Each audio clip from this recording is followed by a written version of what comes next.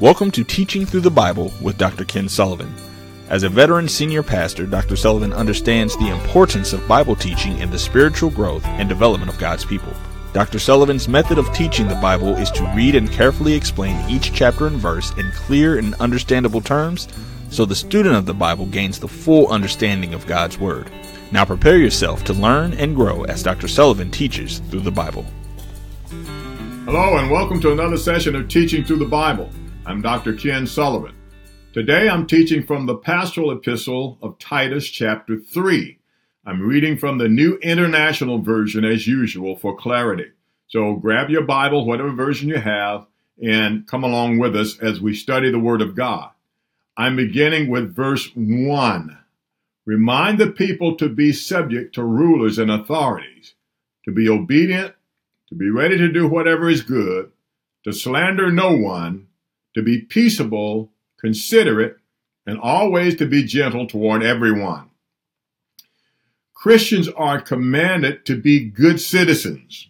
We are to be law-abiding, civic-minded people who obey the law. In his letter to the church at Rome, Paul said, "Everyone must submit to governing authorities, for all authority comes from God, and those in positions of authority have been placed there by God." That's Romans chapter 13, verse 1. God established governments as a means of establishing orderly societies. Without government, the world would fall into anarchy, that is, complete chaos. Without laws and law enforcement, the world would be consumed with violence and confusion, and no one would be safe. So God established governments in every society. Even governments that are not free governments are better than no government at all. Because if there was no government, then there would be no safety. People would do as they please. Criminals and wicked people would ride roughshod and take advantage. The strong would take advantage of the poor, and it would just be utter chaos. So God established governmental systems all over the world so that we can have order, some semblance of order in the world. Some governments, of course, are better than others.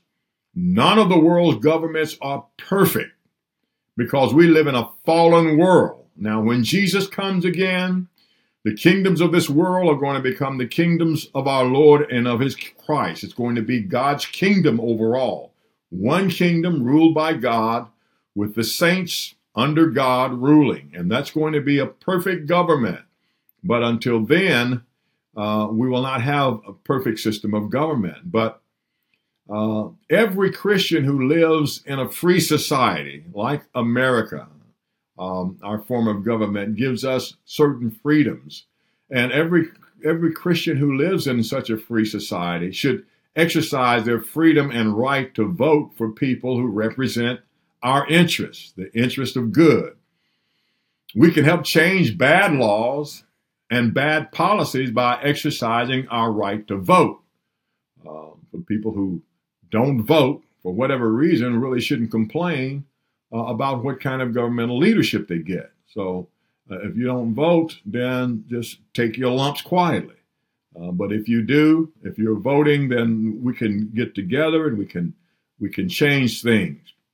God uses people to make government better, and we are God's people. And so we should work for better government as we wait for Jesus Christ to return and establish the perfect form of government with God over all. Paul tells us that we should be ready to do what is good. Christians should be known for the good that we do. That's how we let our light shine. In verse 2, Paul says, Christians should slander no one, be peaceable and considerate, and always be gentle toward everyone. Changing our behavior requires conscious effort and work. We have to change our demeanor. If we are in the habit of being harsh and abrasive to people, don't brag about that and say, well, that's just the way I am. I just believe in telling people like it is. Well, usually people who are harsh like that, they can dish it out, but they can't take it. But aside from that, God tells us to change. So we're not to be harsh and abrasive. We are to be gentle and kind to people. We are to restrain ourselves from spreading slander and gossip. Now, I know that gossip can be a tasty morsel, the Bible says, and people who are prone to that are tempted to continue that, but we have to restrain ourselves and not engage in that sort of thing. And we have to rely upon the Holy Spirit, reading the Word of God, and judge our own, govern our own bodies. That is, to govern our own bodies and to compel ourselves to do what is right.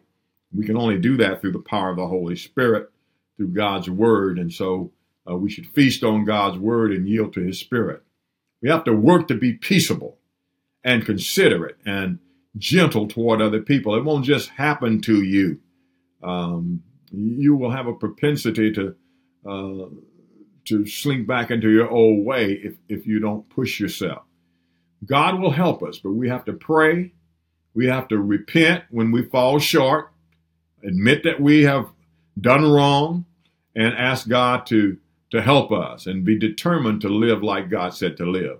Paul commands Christians to slander no one again. And in Proverbs 10:18, it says, slandering others makes you a fool. And of course, I don't think anybody wants to be a fool. So we need to refrain from that, restrain ourselves, constrain ourselves to do what is right. Now I'm reading verses 3 through 5. At one time, we too were foolish, disobedient, deceived, and enslaved by all kinds of passions and pleasures. We lived in malice and envy, being hated and hating one another. But when the kindness and love of God our Savior appeared, He saved us, not because of righteous things we had done, but because of His mercy. Now, before Christ came into our lives, we were foolish. We were ungodly. We were sinful people. And if you think that you were not, and perhaps you were not any of those things, but I'll tell you one thing that you were a sinner. And you were on your way to hell. And I don't care how good you think you were not good enough to stand before God in your own righteousness. And so we had to be saved from our old way, and we have to be transformed by the Word of God and the Spirit of God into this new way. We were deceived by Satan before we came to Christ. Before we received that love that He extended to us, we were deceived by Satan into thinking that we were free and that we were doing what we wanted to do. Most people who are out there now doing all kinds of ungodly things, they think that they're exercising their own freedom, but they are deceived. They are not exercising their freedom. They're serving the wishes of the enemy. So they're thinking that they were free. I thought I was free at one time. I thought I was free doing what I wanted to do, but I was laden down with the devil's agenda. But we were slaves to Satan, and the ungodly passions and pleasures he wanted us to do, we were doing it. We embraced it as our own way, as our own thing that we were doing, but it was actually Satan whose bidding we were doing. 2 Corinthians chapter 4, verse 4 says, Satan, who is the god of this world, has blinded the minds of those who don't believe. So their minds are blinded. They've been deceived. I was deceived, and you were deceived, and we were all deceived at one time until the glorious light of Christ shined into our lives and showed us a better way. Satan is referred to as the god of this world. And that's because temporarily, because of the fall of man, he has rulership. He's the prince of the power of the air. And so he is dominating the world at this time during this age, but it's temporary. His rulership is going to come to an abrupt end when Jesus Christ comes. In fact, his rulership has already ended over the lives of those who turn to Christ. We have one king, and that is the Lord Jesus Christ. He rules over us. And so we are no longer in Satan's kingdom. We are no longer under his dominion, but we are under the dominion of Christ, the dominion of Christ. Now, he tries to woo us, and he tries to entice us, and he makes trouble for us because at this time he has that power to do so. But we are shielded by the power of God. When you turn to Christ, you change masters, and Jesus becomes your Lord and Master. Then he begins to shield you, and he begins to transform your life, and he begins to teach you the right ways of the kingdom of God. And your life begins to change, and you become freer and freer from the dominance of Satan. So Satan is temporary God of this world in this age over all unbelievers until Christ returns. But unbelievers are blind to that fact. They don't know that. Satan has blinded their minds, and the Bible says that emphatically. We Christians were once under his spell too. We did not restrain our malice. We did not restrain our hatred, and we let our envy have its full head. And we exercised ungodliness, being hated and hating other people. But the light of Christ came. Verses 4 and 5 says, "But when the kindness and love of God our Savior appeared, he saved us, not because of righteous things we had done, but because of his mercy." Everything changed in the life of every true Christian when the kindness and love of God our Savior appeared in their lives. That is, when you heard the gospel and responded to it, that light appeared in you, that kindness and that love of Christ appeared to you and in you. The kindest thing that God did for you was to send Jesus Christ to die in your place on the cross, to rescue you from your sin and from Satan. God's kindness finally reached you when he sent someone to tell you about Jesus and the fact that he died and rose again to free you from sin and from Satan. That's the kindest thing that anyone had ever done to you. The evidence that he saved you is the deep desire that came into you to change from your old lifestyle of sin and to turn to a new lifestyle of righteousness and obedience to Christ. You remember that day when you accepted Christ, how things changed. Suddenly in you there was a desire. There was an earnestness to do what was right. And then there was a loathing against doing what was wrong. You didn't want to do wrong anymore. You wanted to do right. You didn't want to displease God. Now you wanted to please him. That was the Holy Spirit bringing that thing to life in you. Your faith in Christ caused him to send the Holy Spirit into your life, and the Holy Spirit began to bring the desires of Christ in you. The Bible says in Philippians chapter 2, I believe it's chapter 2 and around verse 12 and 13, or 12 through 14, it says that God is working in you, both to will and to do of his good pleasure. So God gives us the desire, and then God gives us the ability to do his will.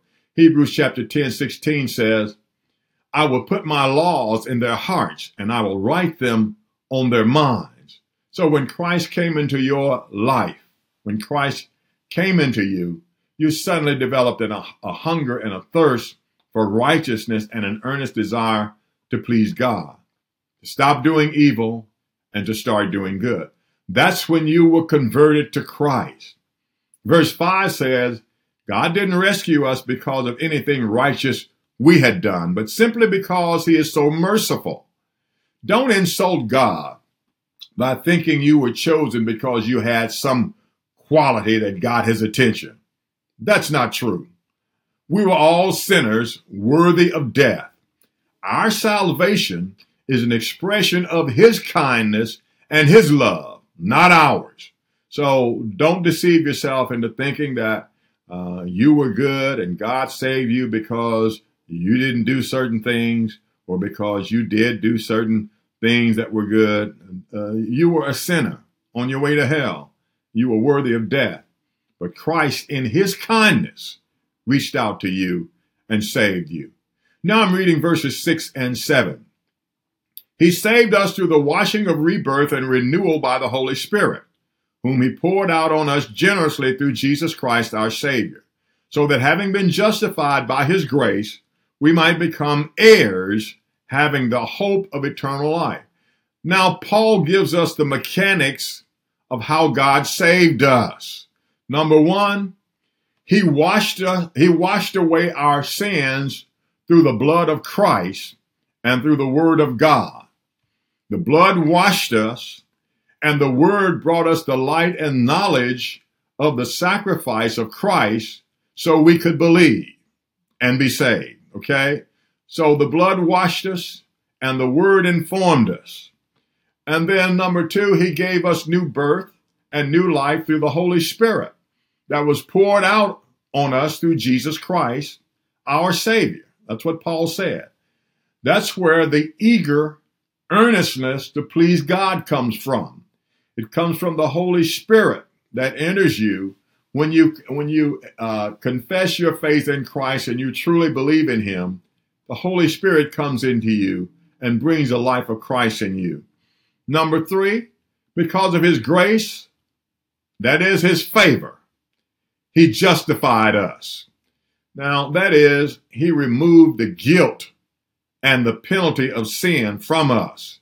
He made us right in his sight. And someone said, just to be justified is to be made just as if you had never sinned. So God cleanses us from our sins and he justifies us and he removes our guilt, that guilt of sin. And then number four, he made us heirs with the hope that we will inherit eternal life. Now that word hope doesn't mean just a wish.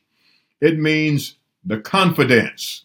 He made us heirs with the hope, that is the confidence or the expectation. We expect that we will inherit eternal life. We're going to live forever because of what Jesus Christ has done in our lives. Now I'm reading verse 8.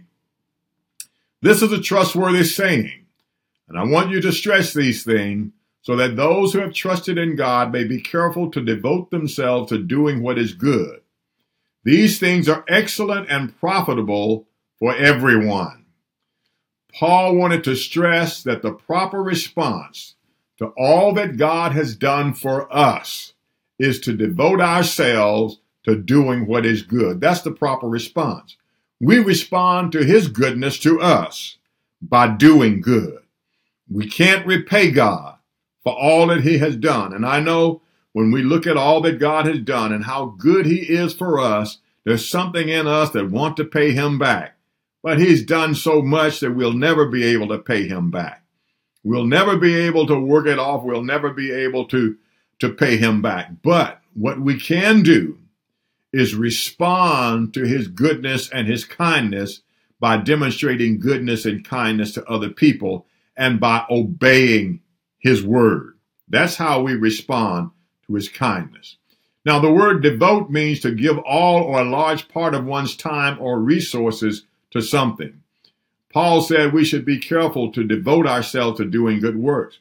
We should be careful to give all of our time and resources to doing what is good and none of them to doing what is evil.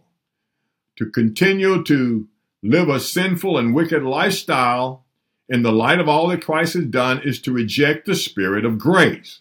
And we don't want to do that. Carefully devoting ourselves to doing what is good and right is excellent, Paul says, and profitable for everyone. It's profitable to God. It's profitable to us. It's profitable to our children coming behind us because we leave them a legacy of righteousness that's going to put them in good stead. It's profitable to our spouses because it compels us to be kind and good to them and faithful to them. It's profitable to our neighbors because we're going to be good neighbors. And it's profitable to society at large. So as we are devoting ourselves to doing what is good and kind, we are a blessing to those around us and the society at large. Now I'm reading verses 9 through 11. But avoid foolish controversies and genealogies and arguments and quarrels about the law, because these are unprofitable and useless. Warn a divisive person once, and then warn them a second time. After that, have nothing to do with them. You may be sure that such people are warped and sinful. They are self-condemned. Now, certain Jews took pride in talking about their family roots, that is, their genealogy, and how they could trace it all the way back to Abraham. They were taking pride in that, and they were going around talking about their genealogies. And they also argued and bickered about points of the law of Moses. Some even taught that it was necessary for the Gentiles the Gentile converts to be circumcised and keep the law of Moses. That was divisive, and it was heretical. It was false teaching. These things were foolish arguments and wasted time and had no value. So Paul warned Titus very sternly not to allow such foolishness to distract the saints from what is important. These were useless distractions, and Titus was not to allow them. The divisiveness was so dangerous to the church and to church harmony and unity that Paul told Timothy to give these people 2 warnings. Warn them once. If they keep on doing it, warn them again. And if they keep on doing it, then put them out of the church until they repent. And don't let them back in until they repent of what they're doing and turn away from it. People who are rebellious and divisive, who disrupt church harmony, who oppose the clear teaching of Scripture and refuse to obey pastoral leadership, are warped, Paul said. They are sinful, they are self-condemned, and they need to be removed until they repent. That's as simple as that. Now I'm reading verses 12 and 13. As soon as I send Artemas or Tychicus to you, do your best to come to me at Nicopolis, because I have decided to winter there. Do everything you can to help Zenas the lawyer and Apollos on their way, and see that they have everything they need. So Paul had assigned Titus the task of overseeing the church in Crete until he could send a replacement. Artemas or Tychicus were the 2 men that he was going to send, one or the other of them, or perhaps both of them. He would then have Titus meet him in Nicopolis because he planned to spend the winter there.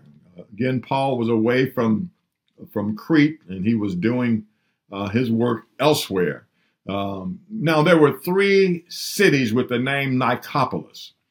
Paul was probably referring to the one in Epirus, that is, Epirus, Greece, which was built by Augustus to memorialize his victory over Antony and Cleopatra at Actium. Nicopolis means the city of victory. And so Paul was going to spend the wintertime there, so that would be their place of rendezvous. He would meet with Titus there after he sent Tychicus or Artemas there to replace him. Now, Paul mentions Tychicus several times in his epistles, but Artemas is really unknown. We can conclude, though, that both these men were faithful and reliable ministry companions of Paul who traveled with him, and he could depend on them to get the job done. Paul also mentions Zenas, the lawyer, and Apollos, Zenas and Apollos. And of course, we read about Apollos in the book of Acts.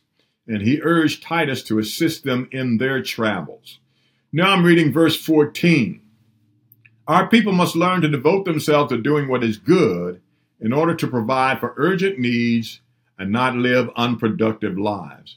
Now, although Paul is known for preaching salvation by grace through faith, he repeatedly stresses the importance of doing good works. In fact, throughout all of his epistles, he talks about grace, but he also talks about the importance of us doing good works.